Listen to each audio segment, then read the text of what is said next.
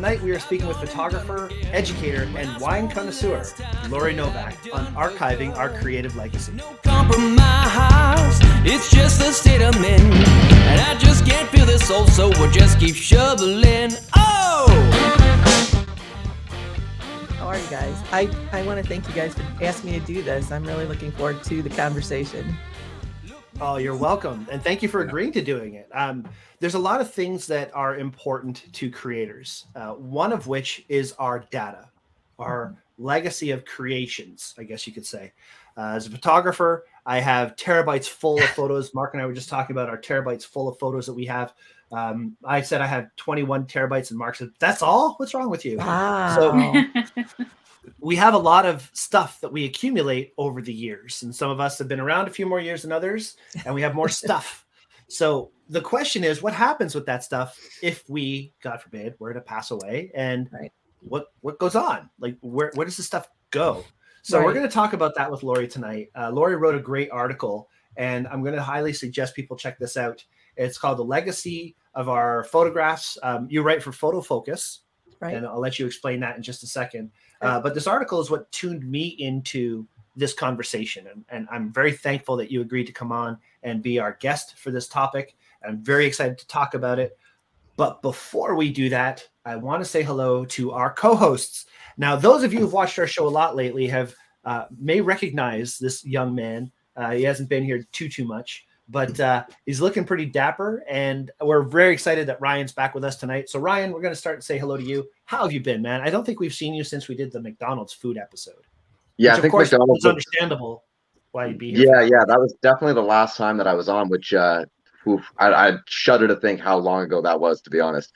No, I've been all right, man. Obviously, a lot of changes have happened. So as you can see from my new set, I'm working on it. The closet door will eventually close, and things are good, man. I can't complain. I'm happy to be back on the show. Very excited to sit down and talk about how we can preserve our creative legacy, because it's something that prior to tonight I'd never given any thought to.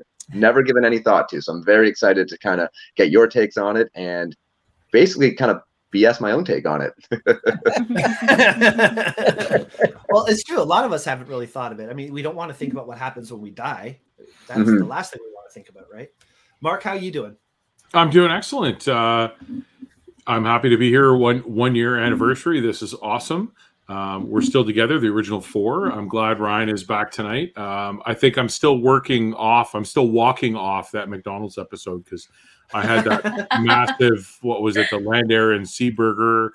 It was 3.5 million calories or something like that. I can't remember how much I ingested. Yeah, it was not great for you. It was awesome. And I'll be honest, I hadn't really given much thought to my creative legacy either. I just sort of assumed it would all up in a garbage bin somewhere and I'd be gone and that'd be it. But maybe that's not the case if I appoint the right person to looking at that. But if for anybody watching, if something is to happen to me, please make sure that my wife doesn't sell all my camera equipment for what I told her I paid for it.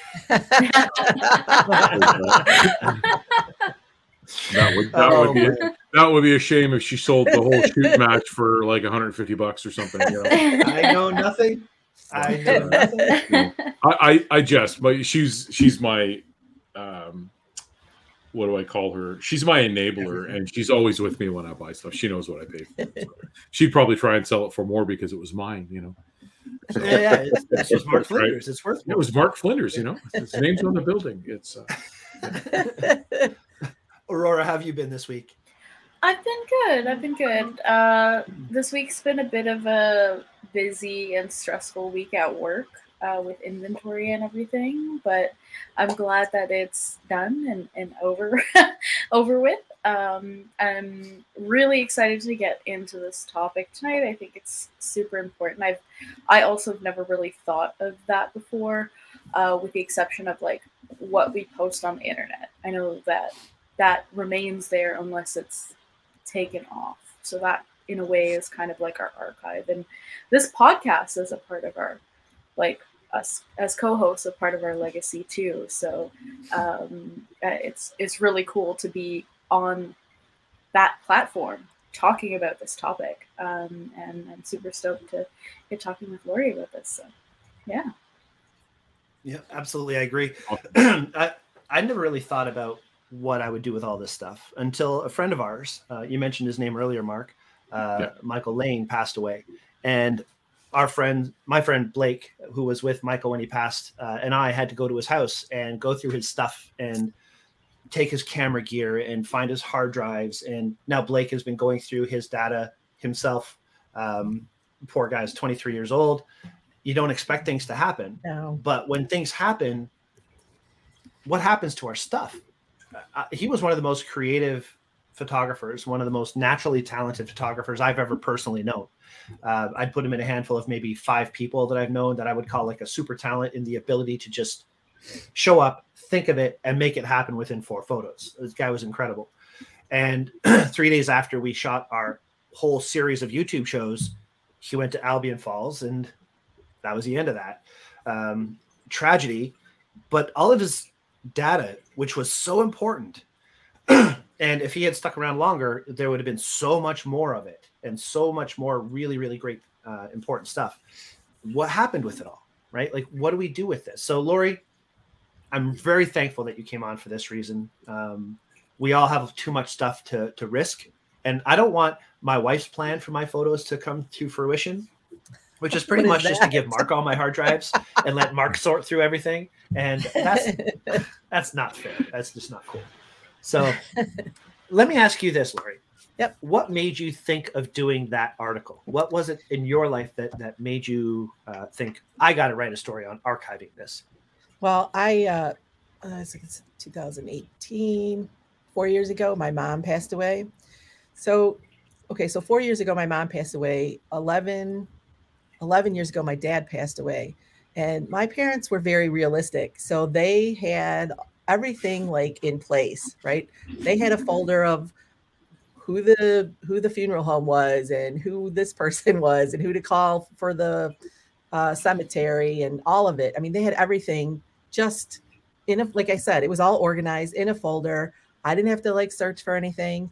And my mom was I would have called her a photographer. She was the family, recorder, but always had a camera. So we have right now, all those pictures in that article are my legacy photos, right? So I have pictures from when my dad and her were both young in the 40s, or kids, like really young. And then all through their wedding pictures, their life growing up, coming to Illinois from North Dakota, and every single family vacation we went on, which is pretty much every year we went somewhere different. All those are photo albums. And then when I got my first camera when I was 10, the same thing. I have photo albums and boxes and Rubbermaid tubs of photos. So when my mom passed, like I have 2 of them sitting here because it's my intention to pull things and scan things and share them with the people that mean something to. But it's overwhelming between, photo albums and negatives, and the slides are my husband's family's stepfather. Those are a whole other, and it's like, what do you do with all of this? It's crazy. And before that even happened, I used to tell a friend of mine, I'm like, I have all these photos and photo books and albums. I'm like, what's going to happen to them when I die? I don't have kids. I don't have family to pass them on to. Who wants my photos of like the time I went to San Francisco or wherever? Who wants that? I'm the only one it means something to. So really, what do you do with them? So that kind of leads me to that other question, though, is like, why should we have to even worry about this? When I really mention it to my wife and I say, like, what's going to happen with all my photos? She's like, why is that an issue? Why do you care? You're not going to be around to know what happens anyway. I mean, that's my husband's attitude. He's like, well, you won't know. I'm like, thanks a lot. I think I get where he's coming from, and it's true. I understand that. Like, somebody says, well, you do, I'm a guy, I do stupid things, right? So you do something stupid and somebody goes, well, what if you died? And then you think, well, if I died, I wouldn't have been around. I wouldn't be here right now to worry about that consequence. Right. And that's a good point, because I'm not, but to Brian's point, there is a legacy. So I don't have kids either, but I do have a niece and 2 nephews that, you know, hopefully one day they will want something of Uncle Mark's. So is it a specific photo album that they would want from you know, maybe one that encompassed a trip we took with them, Right. but I mean, my archives are full of photos that I took for other people as well. So, you know, will those people want those photos again, or do they still have them? You know, whether it was a wedding or a family reunion that I shot, or just family portraits, or, you know, engagement portraits or whatever. Do those people care what happens to that archive? Does anybody care what happens to that archive? Because those people have their photos. Hopefully they still have them. Right. I think it's a kind of a hard decision to make. I mean, and it's the same with material things. I mean, what do? You know, my mom like embroidered stuff. She created quilts. There was a period of time where I had like 13 quilts.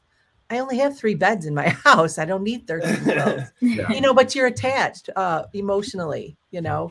And it was like, it took me a while, but I sent some to a place they used to take things to donate for a charity auction and stuff. But, you know, I still have some things that I still have because I'm like, I don't know what to do with them because I feel guilty just giving them away, you know, but we don't have family to pass things down to. Nowadays, kids don't really want that stuff. You know, it's stuff to them. Doesn't mean anything. So it's just clutter, or, you know, there's the whole minimalist, you know, whatever you want to call it. And people Movement. don't want the clutter. Yeah. You know, so, and it's the same. Like I said, I have boxes and tubs and bins of slides and negatives and photo books, and it takes a lot of space up. So what do you do with it? You know? I just had a customer give me 67 trays of slides to scan and archive. Each tray has 100 slides. I can scan 4 slides at a time. Whoa. It takes about 10 minutes for 4 slides. I'm figuring I have about an hour, not an hour, a year's worth of slide scans to do before I'm finished with this. So, yeah. Oh my God. But this is, again, the life history of a person and their parents and their parents' parents possibly. And so it's important to archive for sure. Now, there's a whole new world of opportunities these days with NFTs and digital data and possible income from your content. Have you dabbled in any of that kind of stuff? Do you know what kind of ability there is? I have not. And it didn't even occur to me to go through like old photos to sell off as like NFTs. You know, somebody might be interested in that sort of stuff. But the whole if you have NFT, something unique. Right. Yeah. I mean, does somebody want a kid sitting on a old Model A car, you know, on a farm? I don't know, you know. Someone listening right now just decided they want it, though. Yeah, right. Contact them. Let me know. Let me know. I haven't gotten into it because I feel like it's a little overwhelming to learn about, to me. And then, you know, I keep seeing all the bad stuff about it too, you know, and the environmental issues and how it's I don't quite understand how it works. You know, it doesn't. In my head, it doesn't quite make sense. Like, what does somebody do with this file? They own a file. They own a JPEG. Okay, now what? Well, so from my understanding of it, sorry to cut in, but my understanding of NFTs, because I did quite a bit of research on it, and all I could really determine is that it's nothing more than modern day art collecting. NFTs is a modern day form of art collecting, but in order to do it, they have, and I don't understand, like the environmental thing comes down to they're buying all these computers and running computers nonstop, and just that part I haven't fully understood yet. Right. But NFTs essentially at its core is just modern day art collecting that for some reason, you know, people on the internet, because on YouTube now you can make millions of dollars doing nothing. So now you've got these kids who are making tons of money saying, I'm going to spend $30,000 on this monkey eating a banana. Like it's a little cartoon drawing or whatever it could be. Right. Yeah. Now there's a way that you can make NFTs, and again, this is not my field by any means, but apparently you could there's ways to make businesses off of it. So it's something that I would highly encourage looking into, but at the same time, it's very overwhelming even for myself, where I'm intrigued by it. I want to know more, and I've spent a lot of time looking into it, and I feel like I'm no further to understanding it now than I was before. Plus, it costs money. I mean, it costs you money to start it. So if you're in a position that you don't have like the expendable money it's $300 or $400, I think, around there. Just to get started. Well, that's $300 or $400 I could spend somewhere else, like on a plane ticket or something that I would rather do. But I think another thing to consider as well, though, to Aurora's point earlier, is that on the internet, everything lives. It's one of the few places that everything lives. So even like if you're not looking to make profit off of what you're doing, you could just turn all those photos into NFTs and they will live forever on the internet. Whether or not people buy them, you've at least guaranteed a spot for all of that art and all of those that creative legacy, so to speak. That's true. Then your name is just still out there no matter what. Yeah. So that's a good point. My MySpace page is still viable. My MySpace page is out there somewhere, I think. You can sell your MySpace page as an NFT. There you go. There you go. Yeah, there you go. I wonder now, if let's rewind. GeoCities are still around. What if we were to rewind, say, 10 years and go back to selling prints? Actually selling your images as a print or as a digital file that you can send to somebody. One of my things that I always thought was, if I were to ever pass away, I've got so many photos on my hard drives. I'd love it if somebody can go through them and find the ones that are sellable, find a place to sell them, load them to that place, and divvy up that money with my wife. So she has some sort of, what's the word I'm looking for? Nest egg. Or an income stream from, from images that I've done over my entire career, right? Like I would say I've shared maybe 20% of the photos that I've made since I've started shooting. Most of it is because half the stuff I don't have time to sit and edit. I shoot a lot of wrestling, so thousands of photos at a time. So there's just so many photos that I have in my archives that I don't know if they're sellable. I don't know if anybody would be interested, but if somebody took the time to go through it, and which I don't have that time because I want to live. Right. And it's work. It's work to sell your images. It's work to approach galleries. It's work to put them out on a website or put them on other sites that you can sell through, whether it's print on demand or sites that sell direct to commercial businesses. You have to do the work behind that. So it's not just somebody turning your images over and say, here, have at it. Somebody's going to have to do the work to make that happen. So is somebody going to do that is the other question to think about, are they going to want to? Maybe we should start a new business. Or is it worth it? I mean, I have work out there that some of my images have probably been on someplace to sell for 10 years and nobody's ever touched them, Do you sell a lot of images? No. In general? No. Not a big photo sell. I do some. I shouldn't say. I don't promote myself as much as I should. I had some images in a gallery in Chicago for the last couple of years, but they just closed. I sold a few prints that way. And I sell a piece, here and there. And I did art fairs for a few years and sold some that way too. But again, that's all work. Yeah, it's work and it's expense. Because if you're doing an art fair or some sort of a creatives festival, you have to have stock to sell. So I have a whole basement full of stock. Yeah. So for you've invested in whether it be a print, and then whether you're selling it as a print or a matted print or a framed print or a print on canvas, whatever you're selling it. My legacy, I think, will boil down to what I've given other people as my art. So I've got a few pictures. Like every year I did as a photographer volunteering, I did probably 3 golf tournaments every year. So I donated my time to do those golf tournaments and take the photos of that event and document it. And then usually there were always for charity. So I would always donate a framed print for that. So sometimes it was for the organization that I previously worked for. So sometimes I'd be in one of the owner's offices and there's my picture on the wall. Right. So some of those, my name sort of floats around in those circles a little bit as the guy that took that picture. So I like to think that that's it, but then it's also gifts as well. So what pictures that maybe I give my mother or other friends, and I have a friend that wants to be pet here, or potentially something that I gifted somebody.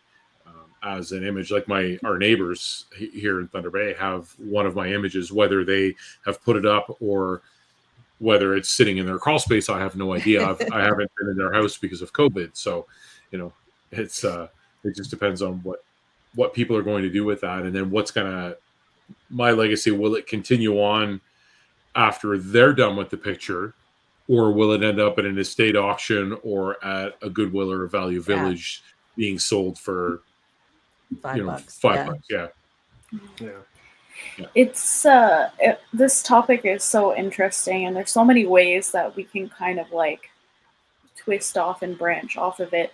As you guys have been talking, I've been thinking of so many different things that could kind of relate back to what Mark has been saying just now about the things that you gifted people or the things that you've done for people. Like I, as a photographer, have shot weddings for people. I have shot newborn photos and first birthday cake smashes and special 60th anniversary, wedding events and stuff like that. And, I guess in a way that is kind of a legacy, because those people will look back on those photos and cherish those photos because of that event or because of that loved one who is in that picture. They may not necessarily think of the photographer, or maybe they do. But in that case, like to me, just knowing that is something that's precious to them is, enough for me to kind of be like, okay, that's another thing.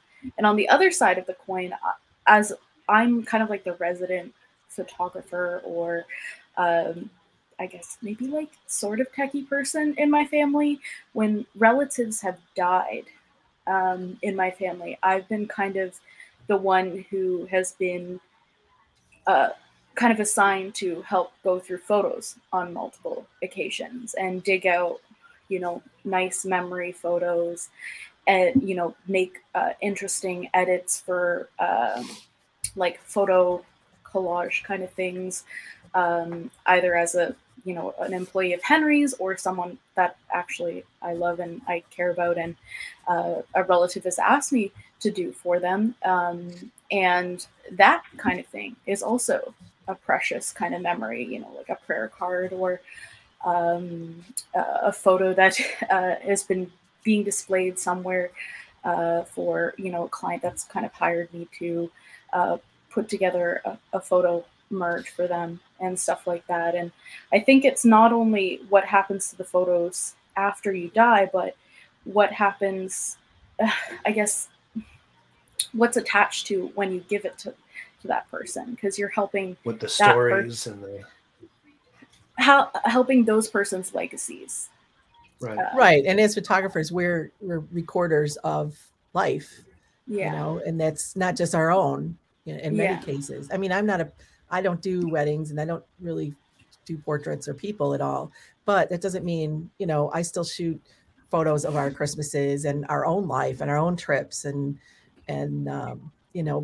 but we record life, period, whether it's ours or somebody else's. So you're still contributing to, somebody, like you said, you're contributing to somebody else's legacy. Yeah. It's like we still make a contribution to that. Yeah. Yeah. And in the case of like what Ryan does or what we do on this podcast, like we're interviewing people and we're talking to people and we're hearing their stories and stuff like that. And, someday, it's sad to think about, but someone might go back to one of those videos to listen to that interview, to hear about that person's story. And even to hear somebody's voice that is no longer around, right? I've had people tell me, like, when they've had somebody pass, they're like, people leave the last time they got a voicemail from that person or that kind of thing, because you don't get to hear that person's voice anymore. So all the podcasts and YouTube videos or videos of our own that we record is one more way of keeping that. Yeah.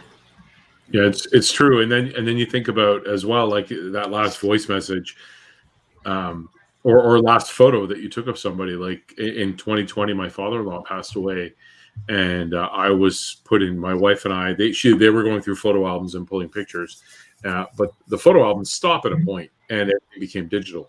So that's where I became the person going through archive after archive after archive of my pictures and other people's pictures, and finding all of these pictures of my father-in-law. And the last picture that was taken of him, I took with my cell phone. So that one, so all of these pictures ended up on a USB key. I went to the local drugstore, plugged it into their picture maker, and I printed all of those memories. And they all ended up on like Bristol board after Bristol board of like collages of pictures of Neil. And it was really epic to look at, because I think we must have had 12 boards, large boards on easels of all of these pictures of everything from his life in England to hunting, fishing. He was in the British Army. All of these pictures, his marriage, his kids, camping, everything, Rotary. It's all there for people to see. And those stayed up for almost a year in my mother-in-law's living room. Oh, wow. Wow. And I mean, partly because people wanted to see them still, and partly because it was a very arduous task to take them all down and put them. We had the forethought. Well, and then what do you do with those boards? Like, I have a big, huge collage downstairs, or a couple of them, from my uncle's funeral, and one that my mom had made for me for something else. And I'm like, I'm not hanging it up in my room. What do I do with it? Well, it's collecting dust in the basement, My wife had the forethought to all of the albums, or like all the albums that are behind me here are all numbered or evented.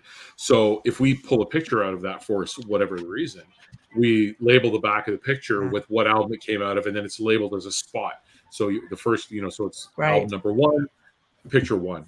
And then, so when those out, so the following year when we were back, we had the task of, and it was nice because we got to relive those memories again, but putting them back into the albums where they belong. So that was kind of nice. And then, of course, I ended up with a stack of photos that I had printed that now what do you do? So I think my wife has them, and she's going to put them all in one more album. But then there's the legacy thing. Where do those albums go? Right. Eventually, when that house gets cleaned out. Right. Yeah. So, there's other factors as well. There's also digital rights.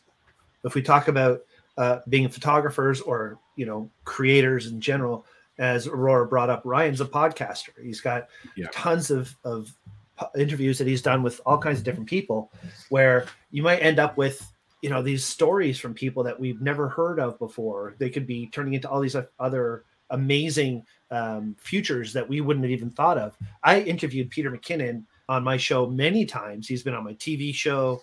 He's been on my show I used to do like this.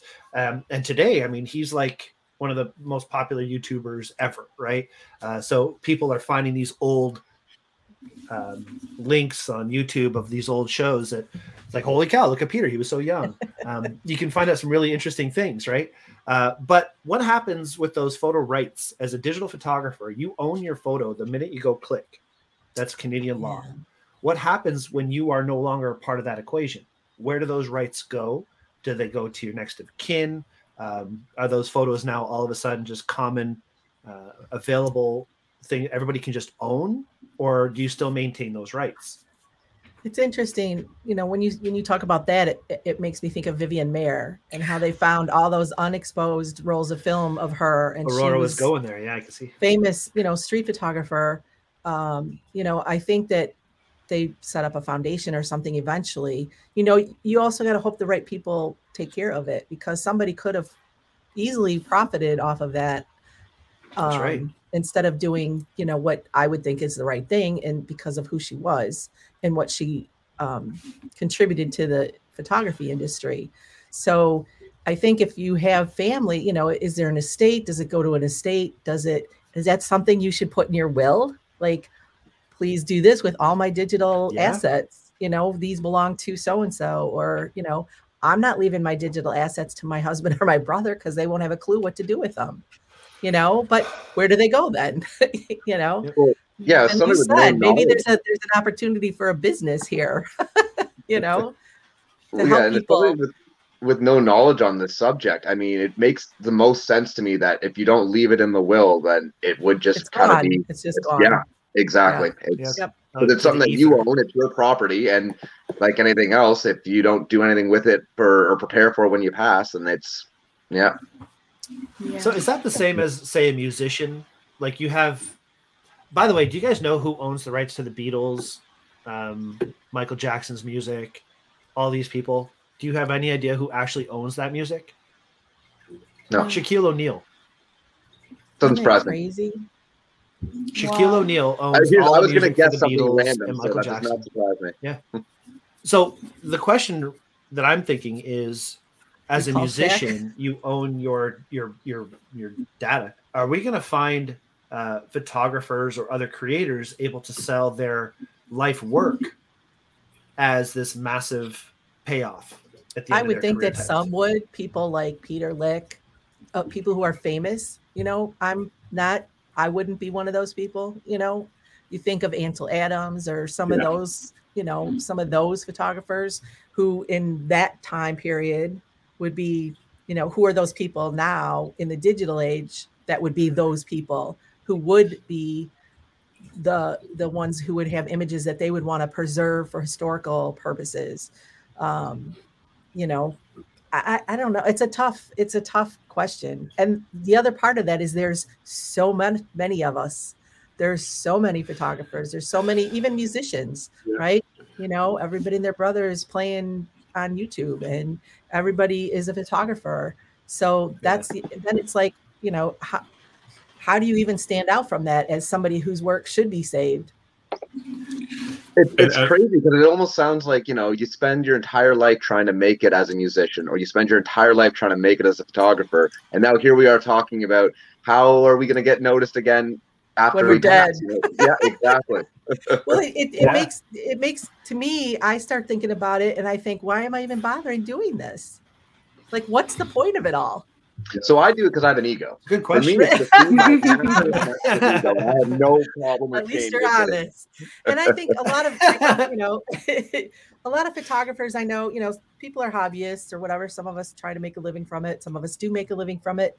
I think though that, you know, it's a therapy for people. You know, for some of us, it makes me feel better to get my camera, go outside for a while and shoot a few frames, you know. That's part of the reasons why I do it. You know, I don't think I'm going to get rich from it. I never had that intention, you know. So, but when you start thinking about it all, and like I said, it's like, what is, but then that goes even further into, you know, why do I bother doing pretty much anything if I'm just going to die anyway? Yeah. You know, like, what's the point of it all? We get into the learn how to topic of meaning of life at that point. Yes, right. That becomes a much bigger question. But then thinking about, say, artists or painters, a lot of them, their art did nothing until they passed away. And exactly. And that's kind of where my brain was going with this whole conversation. Like we may all be sitting on a gold mine of images that never gets tapped into because but I have to die first. So you know, I've always said that I'll be famous after I'm gone. I always said that. I've said that for a long time. Somebody let me know. Well, the fact that this has happened with so many different artists, like painters, like Van Gogh is a huge one that became famous after he died. And you mentioned Vivian Maier, like her story is like she took like thousands and thousands of images, 150,000 images at least, and some collector in Chicago found was able to buy up her images, and she became famous after she died, right? Because he curated the collection properly. Yes, right. Yeah. And again, like with Van Gogh as well, you know, common name we hear on a regular kind of basis. And it's kind of interesting to think about, like, if something is handled well and curated correctly, as Brian said, there's who knows who could be the next artist or musician or whatever it may be that will be discovered after they pass. And it's kind of difficult. It's kind of difficult to say. And that kind of brings up too, some of the images we have are historical in value. So I have a bunch of images of old farms that don't exist anymore up in North Dakota where my parents are from. And I'm like, are there historical societies in some of the towns up there that might be interested in having them? Yeah. You know, that's Yeah, another that's a option for big some thing. of what we have. We all have, you know, local photos and things of events maybe, or, you know, you could even have photos of a concert of somebody who's not around anymore that somebody might want for historical purposes, you know? Yeah. Well, and I think about what Ryan does with the podcasting, like thinking back, if things like podcasts existed back when we were kids, I know there are wrestlers from that era that if somebody interviewed them on a podcast when they were an up and comer working through sort of the Ontario wrestling circuit, for example, and Ryan interviews that person, but now he's the next Roddy Piper or Hulk Hogan, is there value to that podcast that Ryan Now, did right. Yeah. for archive purposes, or is somebody doing a documentary on Hulk Hogan's life and going back to that interview that a kid that was 12 years old videoed where he met Hulk Hogan and was able to ask him a few questions? Is that going to end up now in that documentary? Right. Maybe Gosh, I'm hoping. Right? Well, that's a really good point too, because like as let me see here, as I'm sitting here, this book right here from Ron Hutchinson, who trained all of the top WWE guys pretty much ever, Edge, Christian, Beth Phoenix, Gail Kim, so on and so on. He's a local guy who got me started in wrestling, got a photography of wrestling. And I've got some of my photos in his book, and I was just approached to have some photos in a different book. Cool. Actually paid for them. So a lot of these, especially in the world of wrestling, where people become very famous, like right. He trained all these nobodies that are now WWE legends in the Hall of Fame. You don't know what's going to happen with your images when you make them. And that's the real important thing that I think we need to get across. I've kind of broken it down to 6 avenues here. So during our conversation, revelation. Okay, first off, the first thing is, does it matter? Does it even matter if our photos are saved? Are our images or is our content such that for some reason or another down the road, will it be important? So I guess that's the first thing, is does it matter?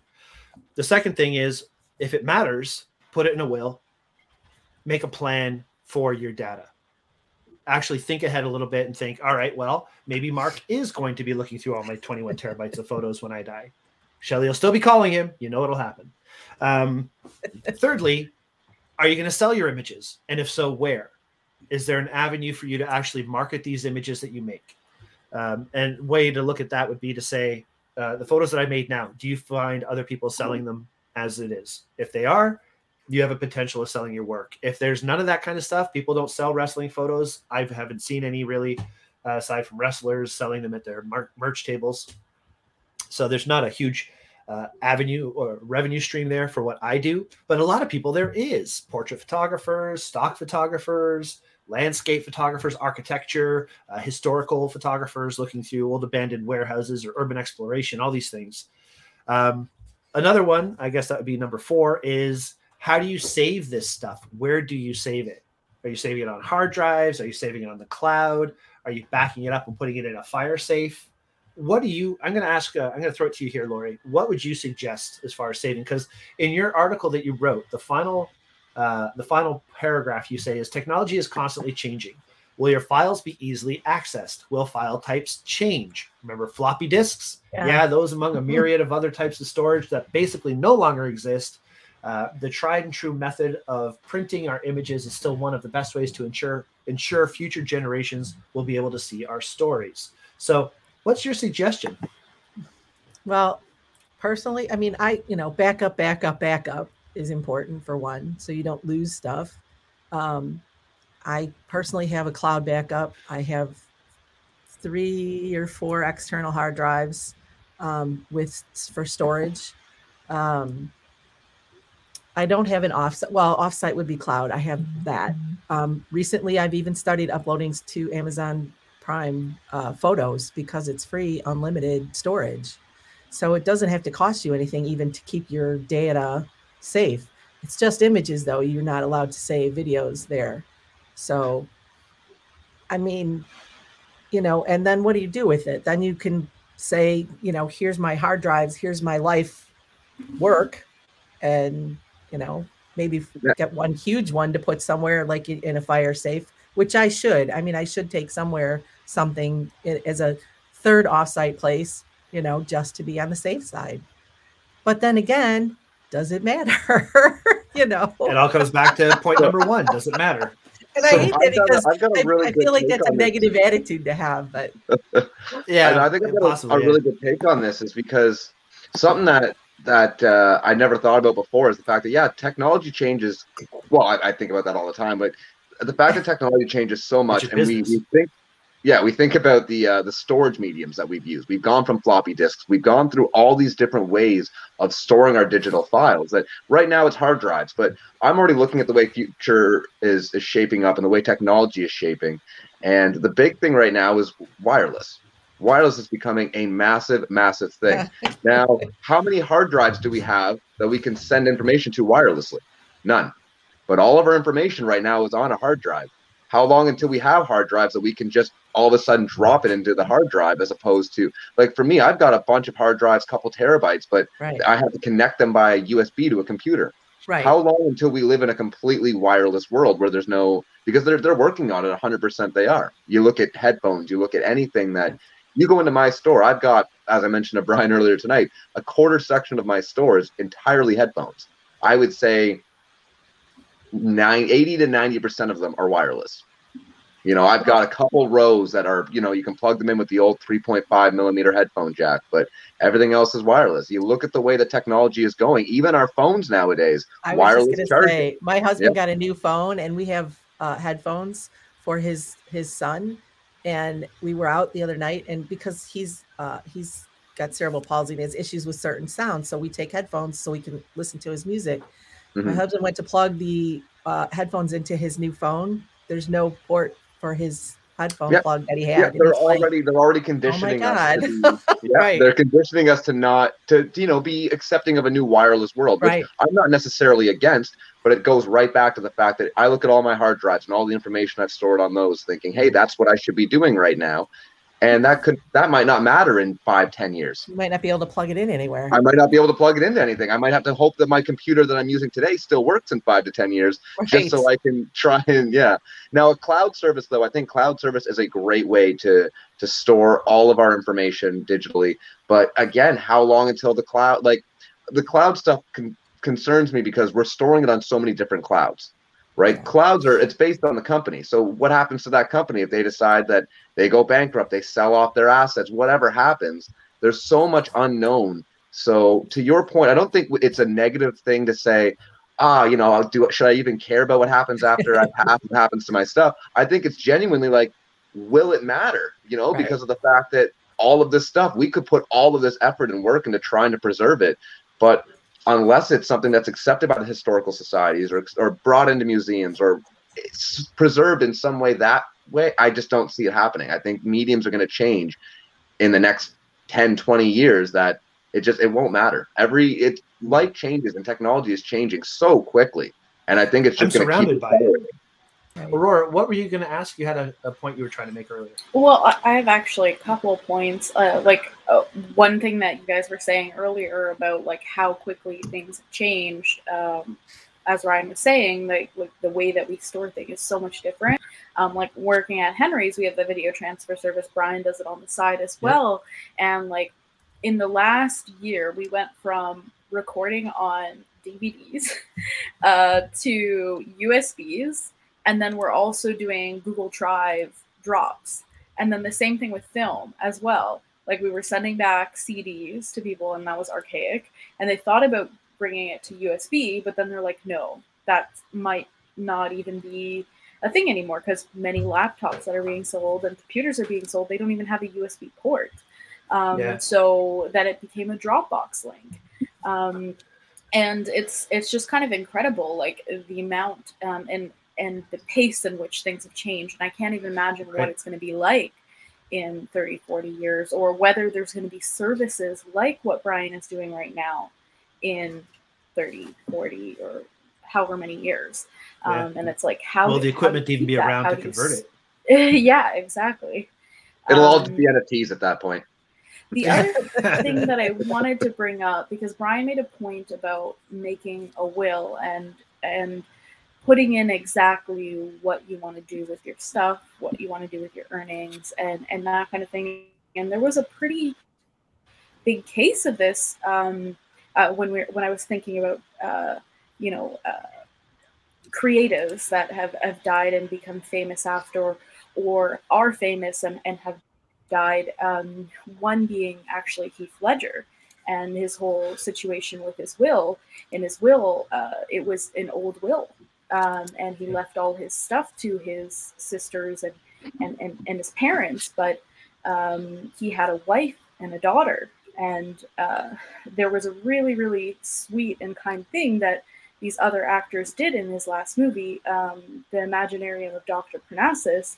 Johnny Depp and I can't remember, Colin Farrell and Jude Law took over his place in that movie, because he did not end up finishing that movie, and they ended up giving their earnings to his daughter, which I thought was just like an amazing and lovely story. Right. But in cases like this kind of thing doesn't always happen. And it's amazing that they stepped up and stepped in and were able to do that. But, making sure that there is an updated will, I think, is super important in these kind of cases. So it's worth bringing up with a lawyer, because technically I don't have a reason to have a will, because I don't have any assets technically like that would make any difference if I died. Financial investment money and all that has, you have whatever they're called, people who get so that takes care of those things. It's almost like you'd have to either make a will or have a beneficiary for your digital assets, kind of. Yeah, worth bringing up to somebody who has an idea of what to do with it. Yeah. Well, I've decided that I'm starting a new business for transferring, archiving, and legacy services. So, good idea. We're going to call it Expressions. And Mark, Aurora, we're all going to jump in on this. And I'm down. I need the help. All right. Well, that was great conversation. And I think we're at the point of our talk today where we should get to our final 3 questions, unless Aurora, Mark, or Ryan have any other questions for Lauri, or Lauri, if you have anything else you'd like to add. I don't think so. So I just had one point. We talked about the cloud backups and things like that, and Ryan, you were saying we don't have a wireless hard drive, but we do have the cloud is wireless for most people. So for me, when I changed careers, the phone that I had and all of that data was on a corporate phone, so I had to give that phone back. So before I sent it back, I wiped it. But all of the data that was on that phone, any picture I'd taken and all that, because it was my phone, I was able to use it for personal as well. It was all uploaded to my Google account. So I have a Google account which has all of the pictures and videos and all that wonderful stuff uploaded to it. Mm-hmm. But all of those memories and all of that content, that legacy that's of those photos, relies on somebody having the login information for that account. Right. Yeah. So if you're backing up to a cloud and you're putting in a legacy piece into whether it be a last will and testament, make sure that legacy piece includes login information. Good point. And to that point as well. To that point, Mark, it's we live in a world now where hacking has become such a big thing. So just to close it out, 2-step verification. And it sucks because when we're talking about legacy, trying to preserve our legacy, we're making it more difficult for whoever's trying to do that for us. But you want to make sure you've got 2-step verification on, which is just another step. But then it's constant updating, right? That's what my only issue with the cloud is. It's constant updating. It's a constant battle and when it relates to preserving our legacy, at least, it's going to be a nightmare because, again, you can never predict what's going to happen with it. Yeah. Which is why what I predict is going to happen with all of my hard drives in my computer in the event of my passing is it's going to end up in an electronics recycling facility somewhere, and it's going to get mined for any gold and copper that's in it. Mine too. disappear. Oh, that's pretty sad. That's pretty While sad. we were talking, you probably saw me start laughing at one point.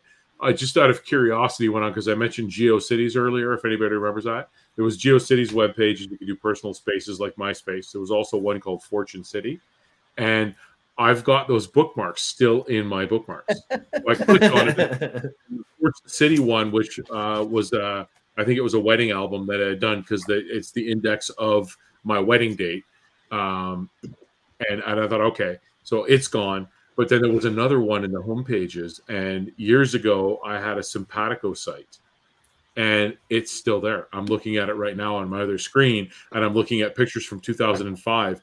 I no longer subscribe to anything Bell, and there's a Simpatico webpage with all my stuff on it. It's still active. Never gone. Never An archive. Like it's there. Like the HTML document is, I don't know where it's gone, but all the pictures I can click through the directory and I could look at all the pictures online. Oh, jeez.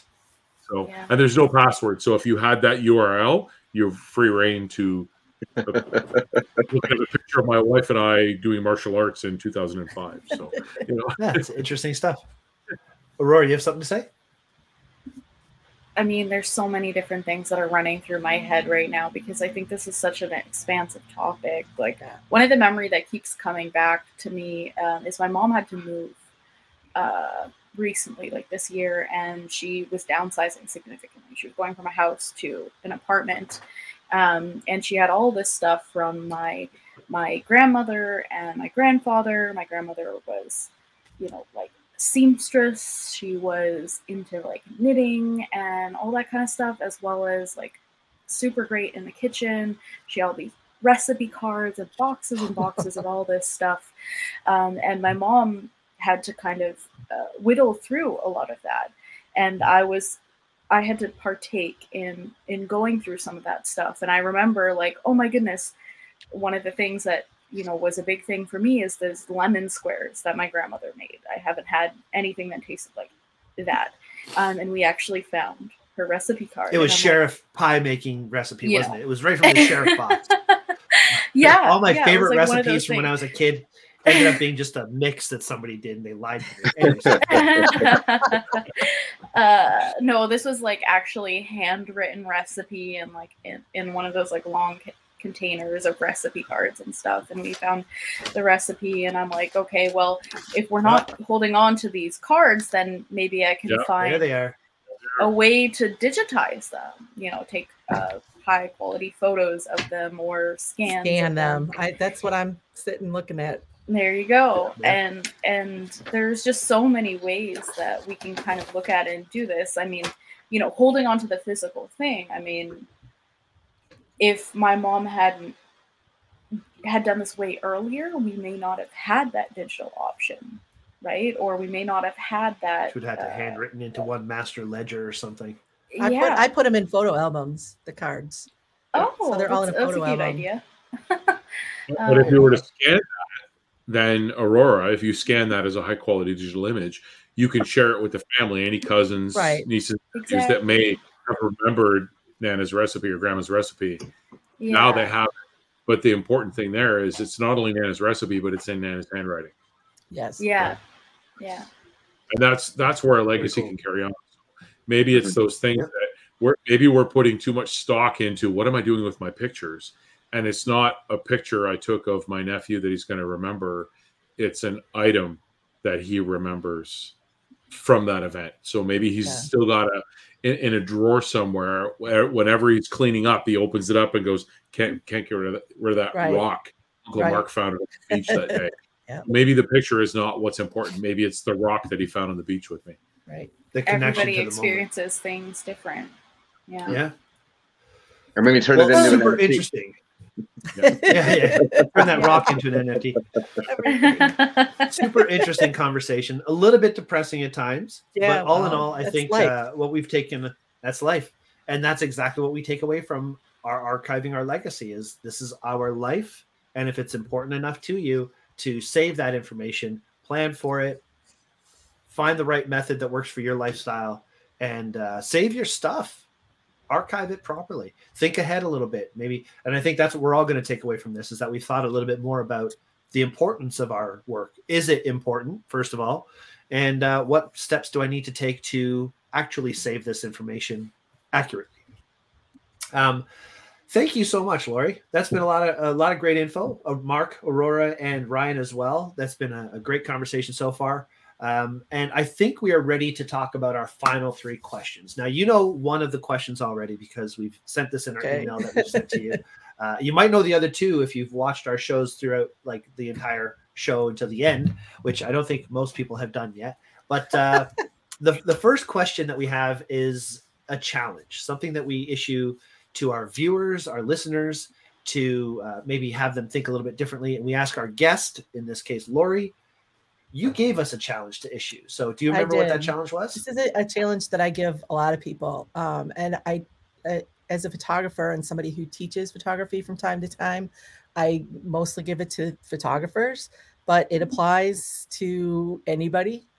And that's to slow down. And as a photographer, I tell them to put their camera down, right? So when you're going someplace, put your camera down first and take in where you're at. Not just visually, but like listen to what's going on around you. Pay attention to what's going on around you. Sit down for a half an hour before you take your camera out and then decide what you're going to shoot. There's all those things go into an image, like all the sights and sounds, what you're feeling, and think about all those things. But as just a person, you know, if you're going out to hike in the woods or we're always in such a hurry. Life is, you know, everybody's in a hurry to get where they're going and to get whatever they're getting when they're there done and move on. And so my challenge is to slow down, just slow down, pick a day, pick once a day, pick once a week, whatever. And, you know, even if it's in your own house, just take a break and slow down. Love it. I live a life of slowed down myself, actually. I try. My whole life is pretty much slowed down. So it's all I good. It happens when you get older. It just kind of happens. Yeah. I mean, it's speeding up, but I approach it slowly. Yes. That's a good way to put it. Part of that lazy photographer thing of mine. Anyway, very cool challenge. Okay, next 2 questions. The first one is tools of the trade. Now, you know as well as I do, Lauri, photographers always want to show their camera bags and what's in my bag and tools like that. That's not what we're talking about. I'm not one of those. The tool of the trade. Beautiful. The tool of the trade that we ask, though, is more of it could be a concept. It could be a tool, but something that you find that you rely on every day that you're being creative. I think it would be my perspective. And I can use that both as a photographer and just in general. The way that I was raised and my life experiences give me a different perspective on life in general than the quote unquote norm. And I bring that into my photography. So perspective is a lot of what you see in my images as well.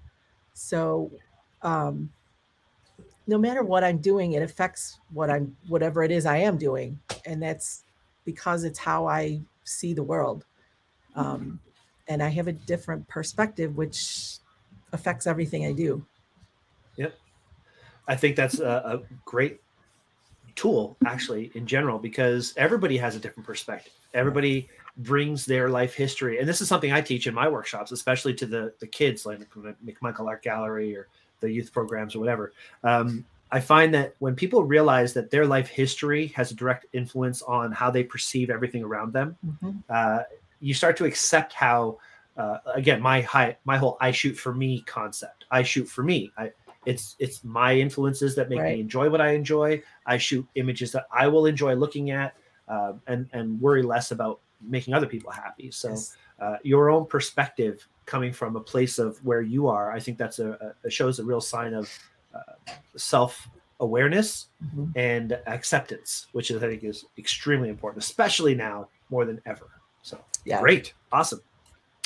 All right. So the last question we have before we set you free for the evening is, what is your jam? What kind of music do you like? But what one song in particular do you never skip past, that you always enjoy? Yeah, like you're pulling a risky business on this one. You're sliding into the living room, you know. Oh my God. I listen to so much different music that's really hard. I always love everybody's reaction to this because It's difficult. I mean, unless you're like one of those people who like follows one band your whole entire life, that's it, but I listen to the gamut, pretty much. But is there one song? Is there one song? One song that you can... the very first song that popped in my head, and I don't know if it's that song, but that's the first song that popped in my head. So I'm going to say AC/DC Back in Black. Nice. All right. I have no idea if that's the song, but that's the one that popped in my head. So that must be it. But you don't skip past it if it's on, right? No, I do not. There you go. That's the tool. That's the jam. I used that song in a ballet class to teach a choreography thing once. Back in Black ballet. That's awesome. I was just gonna say I never would have thought I'd hear the word Back in Black in ballet. Yes, on point shoes. Love it. That's amazing. Great. All right. Well, thank you again, Lauri. Really appreciate you taking the time to be with us. Thank tonight. you for asking. I really enjoyed it. Thanks, Lauri. Good to see you guys. Mark, Aurora, Ryan, anything you to say before we say goodnight? I just want to say, where can people follow you or read your articles and check out your work? I have a fine art site, which is laurinovak.com. I have a site where I do photo tours and mentoring, which is See with Lauri, SEE with Lauri, LAURI.com. If you search Lauri Novak photography, you'll find me. I'm kind of everywhere. And social media stuff is Lauri Novak Photo, Instagram and Twitter and all that. Awesome. And the next part of what I want to say is if our listeners or followers have liked this episode, like the episode, share with people you think you'd like it, and subscribe to our YouTube channel or follow our Spotify. It helps a lot, honestly. Yeah. It does. And it's been a lot of fun doing this episode, as they all are. I really appreciate everybody taking the time to be here tonight. Ryan, you too. Great seeing you, my friend. And happy anniversary to all of us. Happy anniversary to you guys. That's awesome. We should have had a cake. That's awesome. I know we should have had something. Cheers. 1 year. Cheers. Don't worry, I got the cover. We're fine. Nice. All right. Thanks a lot, everybody. Take care. We'll see y'all next week. Bye-bye. Ooh, ooh, ooh.